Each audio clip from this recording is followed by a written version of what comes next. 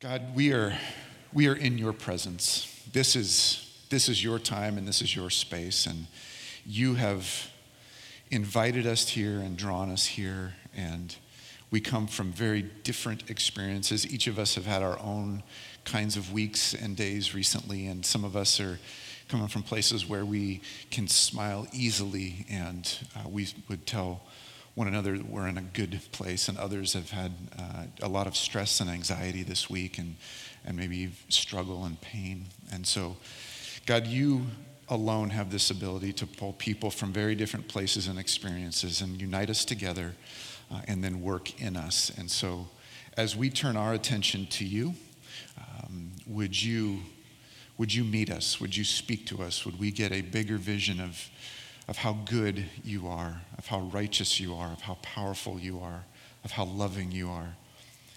And Holy Spirit, we need you to be active and working in order for that to happen. And so as we've already sung of fire working in our lives, would you be that fire for us? Would you unify us? Would you refine us? Would you reveal to us where it is that you want us to grow and change? As we sung earlier, that you would burn away all the lies that we bring in and recount to ourselves. Would those disappear and be far from us? And would your truth remain? Would we hear from you this morning, Holy Spirit? And Jesus, we are here because of you, and we need you. We declare you as our Savior, as our King, as our teacher, and as our leader. And so would you speak to us as we look to your words in Scripture this morning. It's in your name that we pray. Amen. We've been in this series that we've called We Are a People Who, and we've been trying to fill in this blank. And if you've not been with us, let me do kind of just a real quick catch up. We started, 6-7 weeks ago with this idea, this reality that our brains work really fast. And whether we like it or not, whether we're aware of it or not, whether we're conscious of it or not, our brain is always trying to fill in that blank.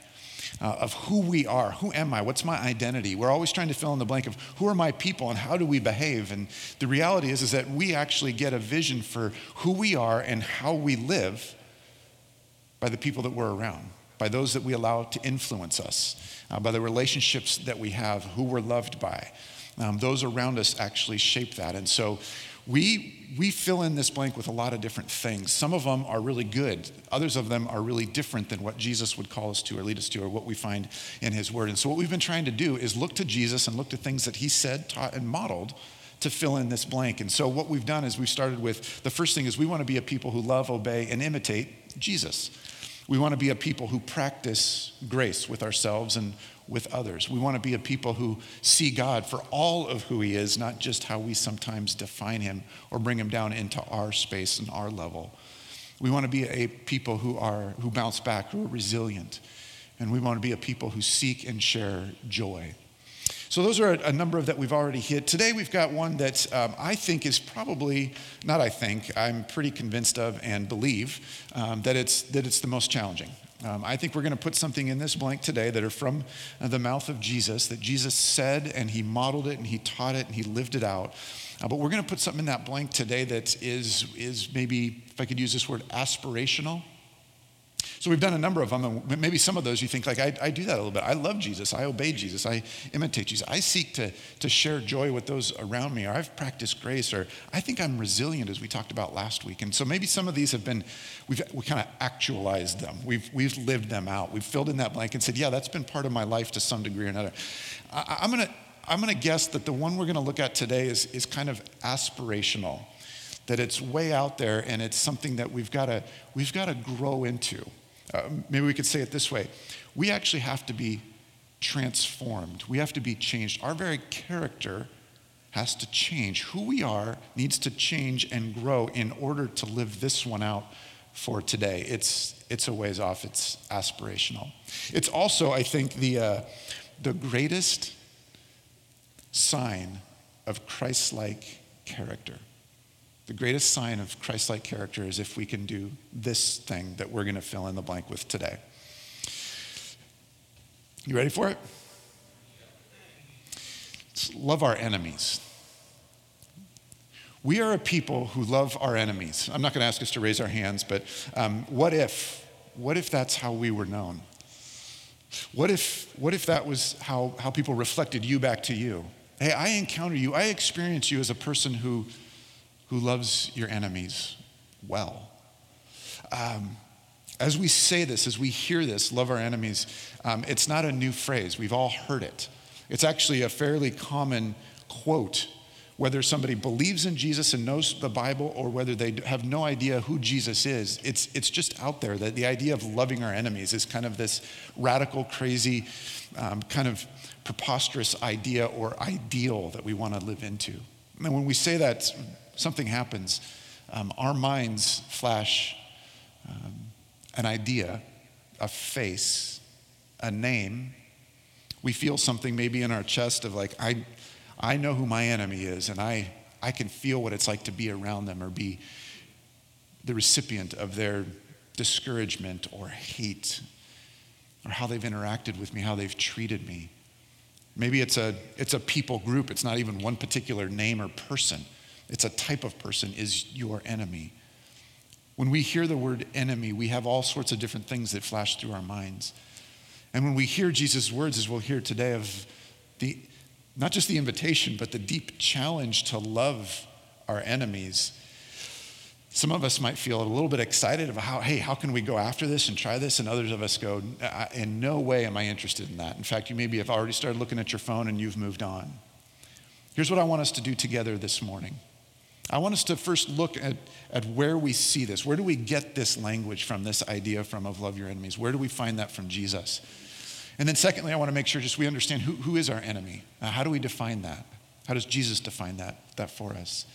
And then third, I want us to start, and by start, I mean like put a toe into the water or into the whole process of transformation of becoming a person who could actually love an enemy. So where does it come from? Who's an enemy? And how do we even think about maybe possibly starting down that process? If you've got a Bible, if you'd find your way to Matthew chapter 5, and we're going to pick up at verse 43. It's Matthew chapter 5. Matthew's the first book in the New Testament. Chapter 5 is right after chapter 4. And then we're going to move down and start with verse 43. Matthew's chapter 5, 6, and 7. If you're not familiar with this, I've said it a ton of times, but I think these three chapters, known as the Sermon on the Mount, are the most radical teaching for humanity that's ever happened throughout all of existence. Jesus sat on a hill and taught to a whole bunch of people. And it's recorded in Matthew, it's recorded in a couple of the other Gospels as well, but it's known as the Sermon on the Mount, and it's this transformative, radical teaching of how Jesus saw humanity could be. And what he's doing, Jesus is teaching, and he's calling people to this very, very, very different kind of life, of being a completely different kind of person. And what Jesus is doing is he's trying to bring more of his life into our world. And as he was doing in the first century with those people that were listening to him, and he's like, there's a different way of living. And ultimately what he was saying was like, in this time, in this place, both then and now, 2,000 years later, there's a way for you and I, for human beings, to live it's actually as if we're from a different world. That we actually live and behave, that we talk, feel, treat, our attitudes, our actions are like we're from a different world. It's like we're alien. It's like we're different. We're distinct. We're not like everybody else. Jesus is saying, you can be this kind of person, but it's not like this world. It's like a different world. And what he's saying is he wants to bring more of his world, heaven, and bring it into this world. He talks about the kingdom over and over and over again. And it's a kind of transformation that happens in individuals one by one over the course of their life that allows them to be a person of the kingdom. Another way to say that is a person of the king. We become more like Jesus. And so Jesus is walking through this, and there's people that are just like bewildered. Like they're listening to him and going like, I don't even understand what he's saying. I don't even know how that could be possible. And so he starts in chapter 5, about midway through chapter 5, he moves into these 6 statements where he says, you've heard that it was said this, but I'm going to change it up and direct you to consider this and to live in this way. And he does 6 of those, and this is the last one. And he says this in verse 43, you have heard that it was said, love your neighbor and hate your enemy. You've heard that it was said, love your neighbor and hate your enemy. And so when he says, you've heard that it was said, what he's saying is that, you live here in first century Israel. It's ruled over by the Romans, and you follow your culture as Israelites, as Jewish people, and you've got teachers and religious leaders, and you've got rabbis who are teaching you and shape everything about how you understand world life, culture, day-to-day living, all of it. And so as you've grown up in this setting, you've heard that it was said as these teachers and rabbis guide you and instruct you. And they're looking to the Old Testament. And again, for them, it wouldn't have been the Old Testament because there wasn't a New Testament yet. They're literally living out the New Testament right now. So it wasn't old, it was just the Testament. And so Jesus is saying, you've heard these rabbis teach the Testament or the scriptures. And what they've told you is this. They've recounted that as love your enemy, love your neighbor, and hate your enemy. That's what you've been told. Now, when he says that, if you look, if in some of your Bibles, you might have this, right in my Bible, right after the word neighbor is a really little small letter.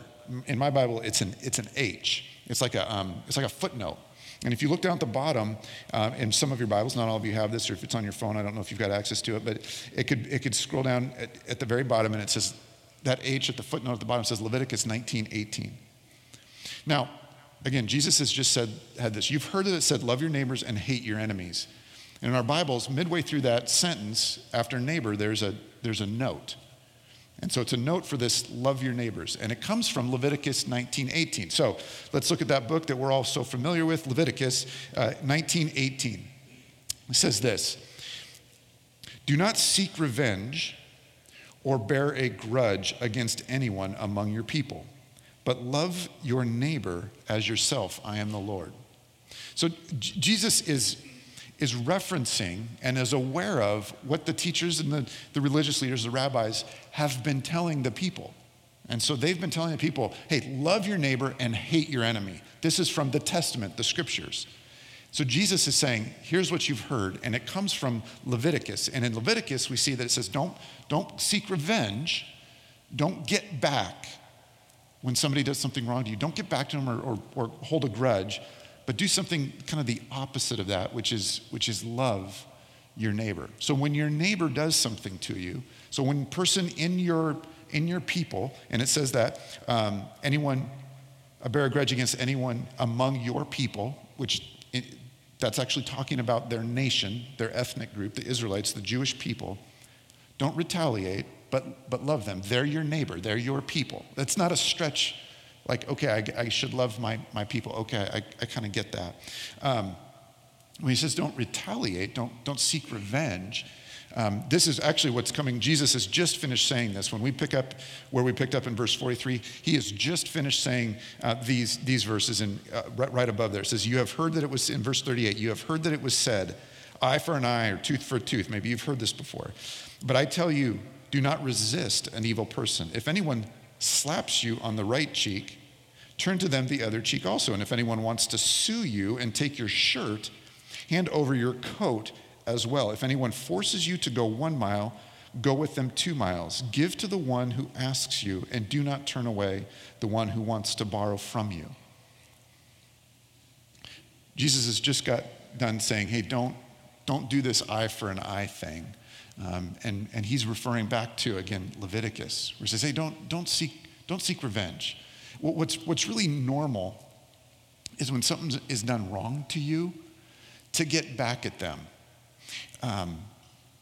When the people of God were being formed, prior to God giving them the book of Leviticus, what would happen, and this isn't hard to imagine because we've done this. You've done this to a sibling growing up. You've maybe done it to a neighbor and not ever told anyone. But when somebody has done you wrong, you've gotten back, right? And you were very careful and measured to get back completely equal, right? No. Like when something was done wrong to you, you got back, but you did it in the moment. You did it over a long time when you planned it. Maybe it was an emotional reaction, or maybe it was a long time taking, but you got back, and you got them so much better than they got you. If you've ever had kids, and not just a single child, but multiple kids, you've dealt with that retaliation back and forth, and it escalates. And what happens is, prior to Leviticus, and even after it was written, was that people were just annihilating one another.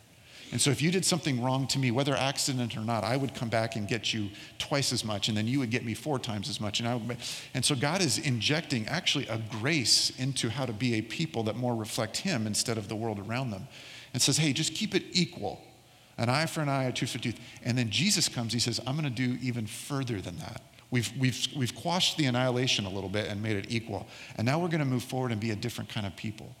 And so if somebody slaps you, if somebody does you wrong and slaps, and the description there is a backhand, which is humiliating. And so in that culture at that time, if somebody backhanded you, they were saying, you're less than me, and I don't care about you, and I'm gonna humiliate you, so I'm gonna backhand you. I'm not even gonna treat you as an equal.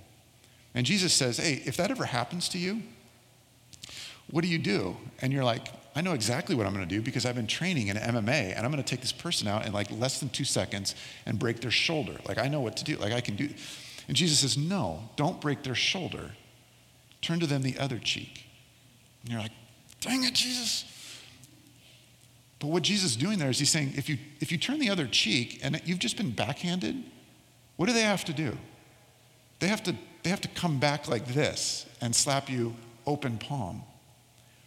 That's an entirely different thing. If I'm gonna backhand you, I'm gonna humiliate you and let everybody know that you are beneath me. But if I'm gonna slap you across the face this way, I'm gonna have to look you in the eye. We're gonna be as equals now, and everybody is gonna see, including me as the slapper, as the person who says, I'm gonna do this and we're gonna be equal, but I'm gonna have to do it. That's an entirely different thing. If somebody sues you and takes your shirt, you must have a really awesome shirt. Like, why that would happen, I don't know. But Jesus paints this picture of somebody who's clearly got some kind of power in the system over them that they could take them to court and take their shirt. Now, Jesus says, if that happens to you, don't resist the evil person, but give them your coat as well.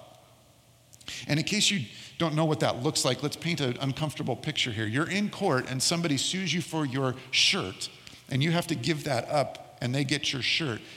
And Jesus is saying, now take the only other thing you're wearing, take that off and give it to them as well. And what that creates in the courtroom, which is probably being broadcast live for sure, is a naked person standing there with somebody who has abused the system and the power to take something from them. And so now everybody has to see the shame that this person is putting on that person because they're standing there naked. Jesus says, don't resist them, actually give it to them. You've known in your history, in your past, that you get equal, that you get back at, that you maybe even get one up on. But I am saying, do something entirely different. Don't resist them. In fact, let your shame be open so they can see what they're actually doing to you. And then he says, the scenario would have been for the third one is a Roman centurion or guard, or Roman guy in the army would have picked a Jew, and this was legal. They could do this. They could say, hey, get up off your lunch break, carry my equipment, carry my armor, carry whatever, carry my stuff for this next mile. And they legally could do that. But the legal parameters said you cannot have a Jew carry more than a mile. You can have them carry whatever you tell them to carry for a mile, but beyond that, it's illegal. And so Jesus says, don't just do what they are rightfully because they're in power, they're physically stronger and bigger, and they've got this political power over you, and they've put this law in place where they can require you to go 1 mile, but do something beyond that. Say, no, bro, I got it. I'll carry it another mile. I'll go a 2nd mile. Now, you got some Roman soldiers that are like, sweet. Others are like, oh, shoot, what do I do? If I get caught with them going mile 2, I'm in trouble because I've broken the law. And then they have to wrestle through, what am I doing to this person? And why would this person offer to carry it another mile? What would happen if I did this? And is this okay? What would possess them to actually do this twice when I'm just trying to exert my advantage over them? Jesus is saying, don't resist the evil person, but live this bizarre, crazy, different kind of life where you actually give to them when they're already taking from you. Jesus is saying all this because he's saying who your neighbor is different than you think. And we have one in Leviticus 19:18 that says it's your people. But he says it's not just your people. And we know this too, right? Because when somebody said, who is my neighbor? Jesus says, oh, it's the very people you don't think are your neighbor. Not only, it's not just the very people you don't think are your neighbor, it's the people that are different than you. It's the people that are opposed to you. It's the people that are against you. It's the Samaritan. We have the whole story of the Good Samaritan. The one person I thought would not help a Jew helped a Jew. And Jesus, or in Leviticus, we have later on in that chapter, verse 33 and 34, when a foreigner resides among you in your land, do not mistreat them. The foreigner residing among you must be treated as your native born. Love them as yourself, for you were foreigners in Egypt. I am the Lord your God. Jesus is pointing back to verses in Leviticus of all places that begins to give a different vision, that stretches their vision of who their neighbor is and who they are to love. The very people that are different than, that are opposed to them, that might actually take advantage of them. Jesus is saying, love even them.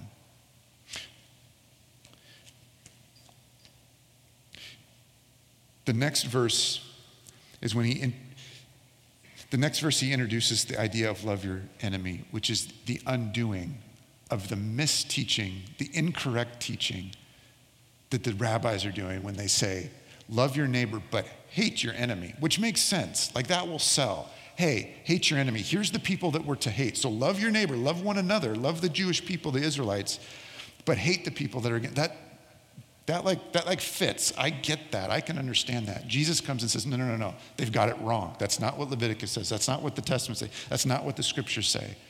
He says, I'm calling you. In verse 44, but I tell you, love your enemies and pray for those who persecute you.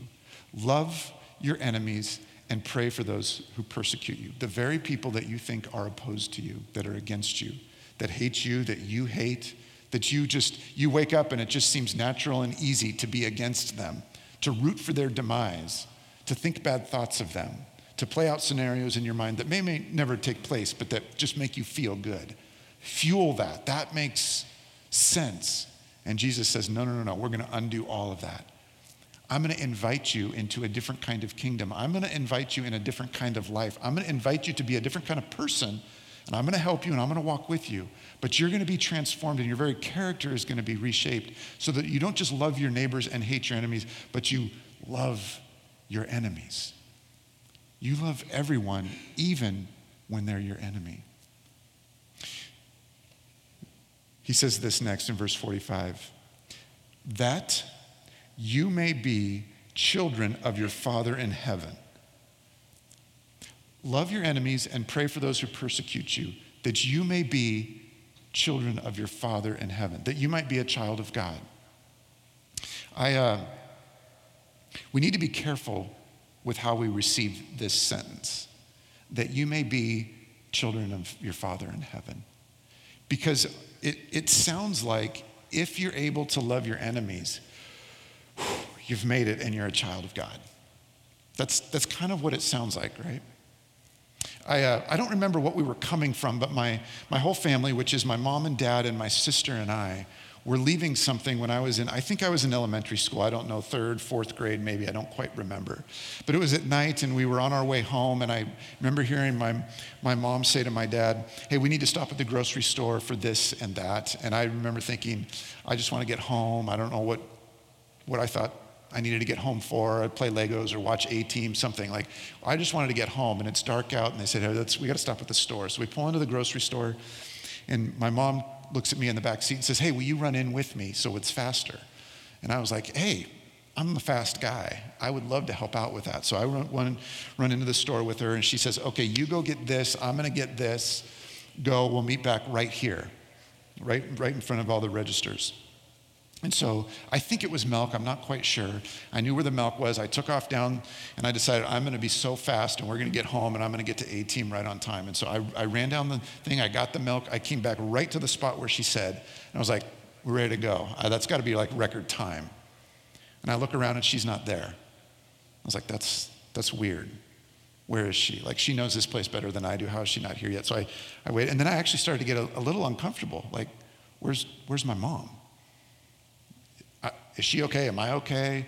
Is somebody going to pick me up and run away with me? I don't know. Like these thoughts started running through my head. And so I went down another aisle back to where the milk was and didn't see her. And so I came back another aisle and I was like, okay, she's going to be here by now, and she's not there.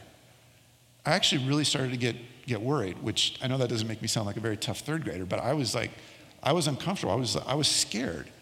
I ran back again and come back. On my way back the third time, I see her down another aisle. And I go, okay, good. I run up to her. At this time, I've moved from not just being scared, but I've moved, and I didn't understand all of this at this time, and maybe I don't even now at this age, but somehow I moved from scared to angry at my mom for not being where she said she would be. And I see her in the aisle, stopped and talking to somebody, and I walk up to her, and I said,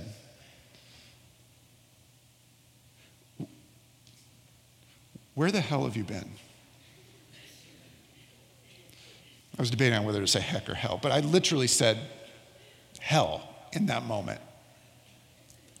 And I know I started this series with sharing the first time I said the F word, but I just want you to know, I did not have a dirty mouth when I was in elementary school. Like, this was way out of character for me. I was angry at my mom, and I said, where the hell have you been?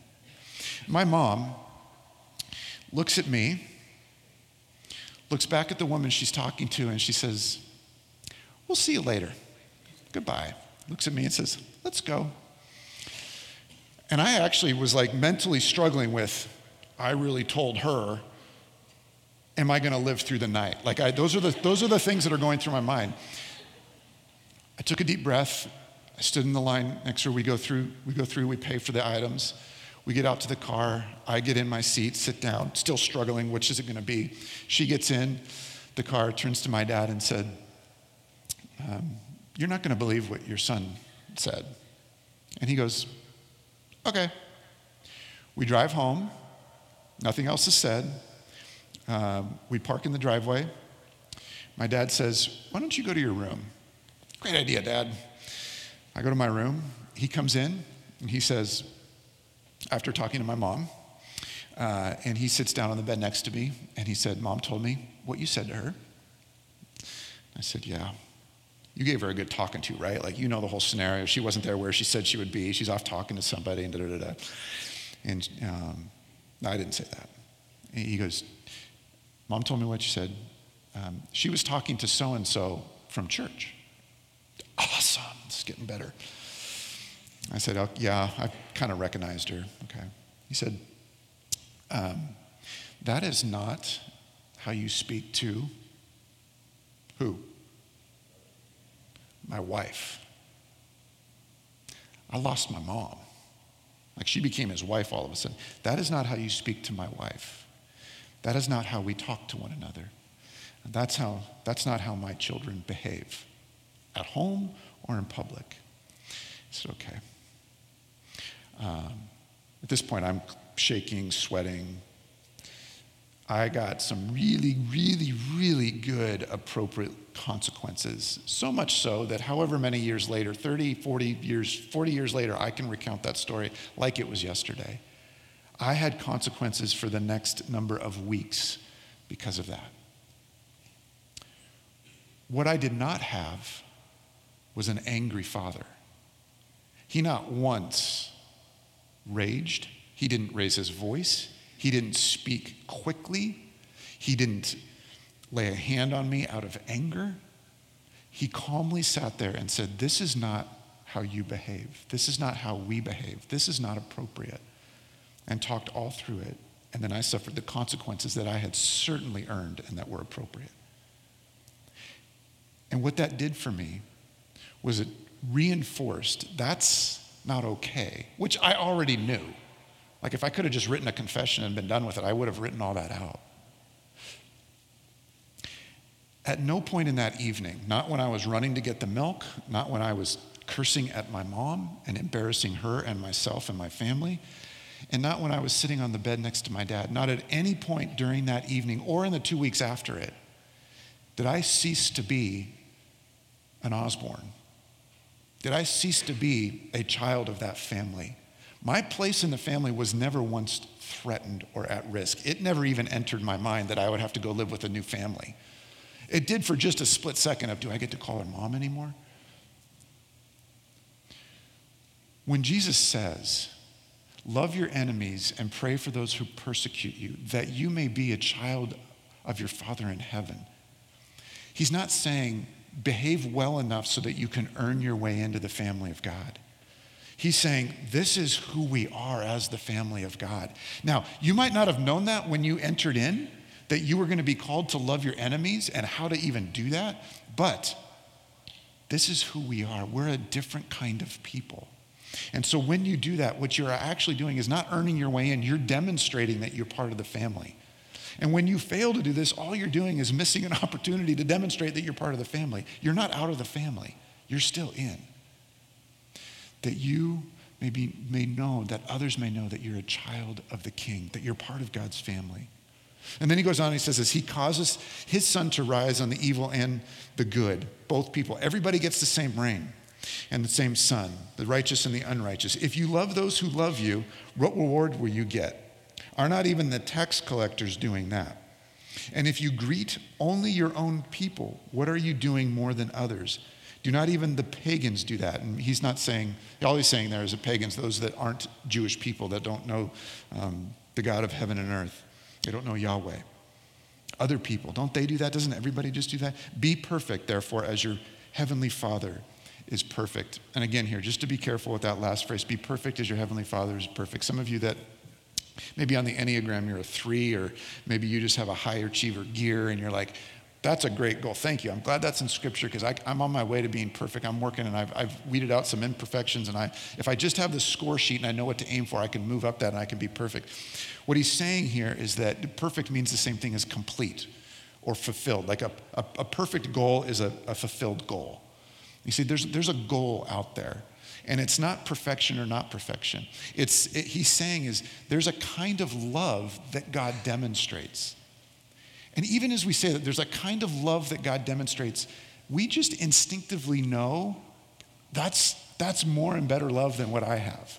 God's love is perfect. My love is not. My love is still finding itself. It's still growing and forming. But God's love, if I could be like that, what would that be like? And if you could be like that, and if you could be like that, what would that be like if we had more of God's love? Be perfect means aspire to have the kind of love that God has, that's demonstrated in Jesus, that is for all of our neighbors, even when they're our enemies. That's what the call there is. Who is my enemy? Who is your enemy? Who is our enemy? We see it there. The first one is the ones who persecute you. If somebody persecutes you, they're being your enemy. Jesus demonstrated how to love an enemy so well when he was being put on trial and beaten and then put on the cross, and he actually said, Father, forgive them, for they don't know what they do. Those that were actively harming him, they were pursuing him to harm him, Jesus said, hey, forgive them. Jesus extended kindness and love to them. When somebody is trying to persecute you, and that doesn't mean just like religious or spiritual persecution, but just when somebody is after you to cause you harm, like that's an enemy. The other descriptions that we have is somebody who is evil or unrighteous. Jesus gives us those. When somebody is evil and they're unrighteous, what they're doing is they're opposed. In Jesus' terms, they're opposed to God. But he's also using those terms in opposed to you and I. When they're against what you're for, when you're for God and you're seeking to follow God, and somebody is unrighteous, they're actually opposed to the very things that you're for. They're against you. They're evil. They're unrighteous. A last description I think is really helpful is anyone who hates you at the moment, like they're an enemy. If somebody hates you, they're an enemy. But here's what this does. Like, can we just let's be honest about this.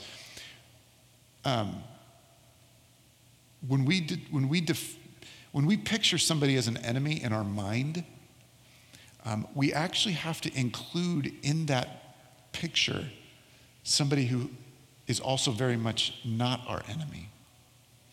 Because when somebody hates us, that might be a person that we know and are aware of that's hated us all our life, or we just know that kind of person, that type of person is just going to be against us.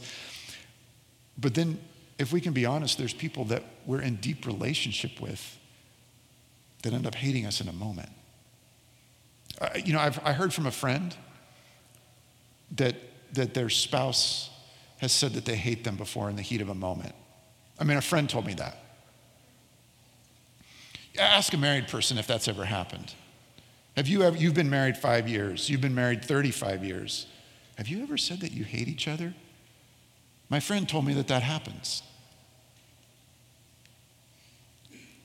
She sleeps next to me every night too, but that's happened, and I hope I'm not the only one. I think that we do that in the moment at times. There is a moment where things happen and snap, and we actually become an enemy of people that we are convinced and know deep in our bones that we love. But in that moment, we're not loving them. And so an enemy is not just somebody far away who's very different than us and opposed to us and who knows, might kill us if given the opportunity. An enemy is also the person that we're the closest to and that we share life with. But in a moment, they can become an enemy. And so when Jesus is saying here, love your enemies, it's this challenge of both the person far away and the person closer. How do we actually learn to love somebody when we have defined them as an enemy? And so if you could think about it this way, there are both external descriptions of who an enemy is, and then there's our internal understanding of who an enemy is. You and I, in our own being, in our own mind, in our own heart, in our very brain, we've decided that person's an enemy at that moment. And some of them we've kept in that category our whole life, and others, we move into that category and then we do work to repair what's been broken, and then we move them out of enemy category and bring them back to friend or spouse or loved one or whatever it might be. But when Jesus is saying, love your enemies, what he's talking about is being transformed in our character, deep within our heart and our mind, that when we encounter an enemy, that we can spontaneously love them. It's the reason we started this series with my silly stories of the first time I punched somebody and the first time I used the F word. Because those came out of me spontaneously. I didn't have time to think about them. I acted before I even thought. And the reason that happened is because that had become part of me, because of the people I've been hanging out with, because of the things that I had been watching and listening to. And even as a kid, those begin to form me. And so that when in the moment, my spontaneous reaction was actually one that I didn't want to have. And Jesus is inviting us all through the Sermon on the Mount that when it comes to loving our enemies, that we become people. That's just who we are. In the spontaneous moment, we can respond to love to somebody that we've identified as an enemy. And the truth is that most of us, if not every single one of us, that is an aspirational goal that feels very far away.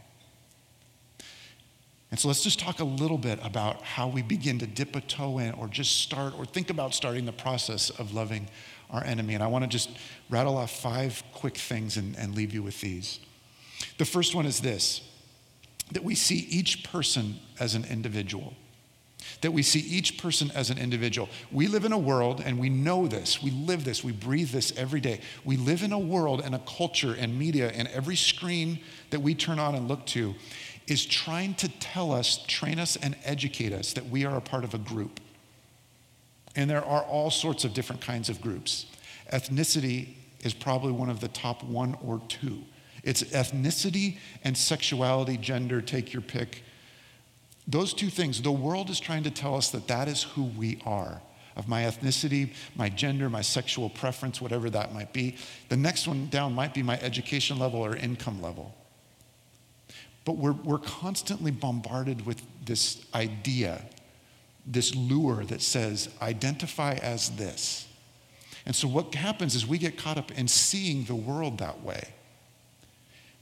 The invitation from Jesus is to see each person as an individual. The reason that is because that is actually how God sees us. God does not see you based on your ethnicity. He doesn't see you based on your sexuality. He sees those things, but that is not how he identifies you. He identifies you by name.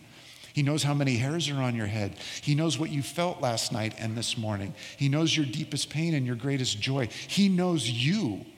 And so he sees you, not as some blanket identity piece that the world has invited you into to embrace that might feel good for a day, a week, a year, or a stint at college, but then wears off and it doesn't fulfill you. God offers something completely different. And so if we're going to love our enemies, would we see them as God sees them? I love this quote by Jim Wilder. He says this: I believe learning to love enemies is the key feature of all Christian discipleship and spiritual formation, which is a giant statement. At its core, we are learning to see others the way Jesus sees them and respond accordingly. That we would see people as individuals, that we would begin to humanize them and not put them in a category where we can treat them all the same, but to see them as an individual. And the second thing is this, that we would be curious. That we would see an enemy, that we would feel an enemy. And instead of strategizing of how just to protect ourselves or to harm them, that we would begin to go, I wonder what life is like for them. I wonder why they dress like that. I wonder why they speak like that. I wonder why they have that bumper sticker. I wonder why they just said that to me. I wonder what their week is like. I wonder if they're really happy or really struggling. To be curious about another person, to see them as an individual and then to be curious about, begins to help us care about them. The third thing is this: for some, we need to forgive. We have this call as a follower of Jesus. As we've been forgiven, as I've been forgiven by Jesus, would I be willing to forgive somebody even before they ask for it? That I would be willing to go down that road and go, I want to forgive you. Maybe we don't even communicate it to them. Maybe we do. But that we will be willing to forgive. The fourth is consider an act of kindness. And so, as I think about this, and as I know that not only is loving an enemy a way to think and feel about them, to have a particular attitude or orientation towards them, but it's actually to act. That love includes action. And it might be as simple and as plain and as mundane as holding the door open, of pressing on the brake and letting them cut in front, of smiling rather than averting our eyes or glaring or looking tough. Simple acts, behavior, action of kindness is a way to begin to love somebody who is opposed to us or hates us, who is our enemy. And the final one is this, is Jesus says us to pray for those who persecute you. Maybe you can't even manage any of those yet, but what you can do is you can just stop and pray. I'm going to pray for this person. I'm just going to pray for them. God, I don't even know what to pray for them right now. God, would you help them? They need so much help. They're my enemy. They don't like me. Fix them. I mean, you can start pretty raw, but just to start to pray for them, that you're talking to their creator about them begins to change the way that you think and feel about them and moves us toward the aspiration of loving our enemy. Before we come to the table, I want to say one last thing. It's mid-February. It's February 18th right now. We have an election coming up. I'm sorry, I know a number of you are in denial about this and are going to try to go hibernate for a year and come back and see how it goes. We are entering into a season, we are in a season of divisiveness, if you didn't know that. We're entering into a season of heightened divisiveness. If we're going to follow Jesus and be like a community that follows Jesus through a season where everything around us is divided, we're going to have to be willing to dip our toe into a journey of learning how to love our neighbor, how to love our enemy. Not just our neighbor, but when our neighbor is our enemy. And you and I will have neighbors who are enemies. There's probably going to be two and maybe another half or maybe a whole third candidate running. And our city is going to splinter. Well, maybe not splinter. Our city will vote one way, and then the suburbs and the rural part of our couple states here will vote another way. But we'll be divided and the tensions will rise. And we'll have friends that shock us with how they're thinking about a thing like an election. And then somebody that we thought was close all of a sudden begins to feel like an enemy. What if we were on this journey together already of figuring out how to love our enemies, and we treated people who are voting very different than us in a way that sparks a question in their mind of, why are they so different? It's like they're living in a different world. Yes, we're living in a different world, and we want more of that kingdom to come into this kingdom, into this world. And so we're doing things like not resisting those that are evil, but seeking to love them, to giving away, to be willing to stand in embarrassment and shame of being completely different and saying there's a reason that I'm treating you different. There's a reason I can interact with you. There's a reason I can stay close with you, and us think totally different on this. We are headed into a season of divisiveness. And what would it look like for us? Not just to be unified as a body, but to be the kind of people that live completely distinctly and are able to love even those who are against us, opposed to us, our enemies. And we wouldn't even be able to have this conversation or hear this if we didn't have the God of the universe who loved us when we were his enemy. We were opposed to him, and yet he sent Jesus. And so as we come together this morning, as we come to this table and take the juice that represents Jesus' body, his blood shed, and the cracker representing his body broken for us, we come remember we have an example that we're following behind. We don't have to blaze the trail by ourselves. Jesus modeled and demonstrated it for us. And so Jesus, we come to this table, we come to your table, taking this cup of juice and this cracker because you went to the cross and gave your body and blood for us. That while we were still sinners, as we were still opposed to you, as we were still enemies against you, you took a step towards us and laid down your life. And would we receive that today? Forgiveness for our own sin, grace into salvation, that we would be shaped and reshaped and transformed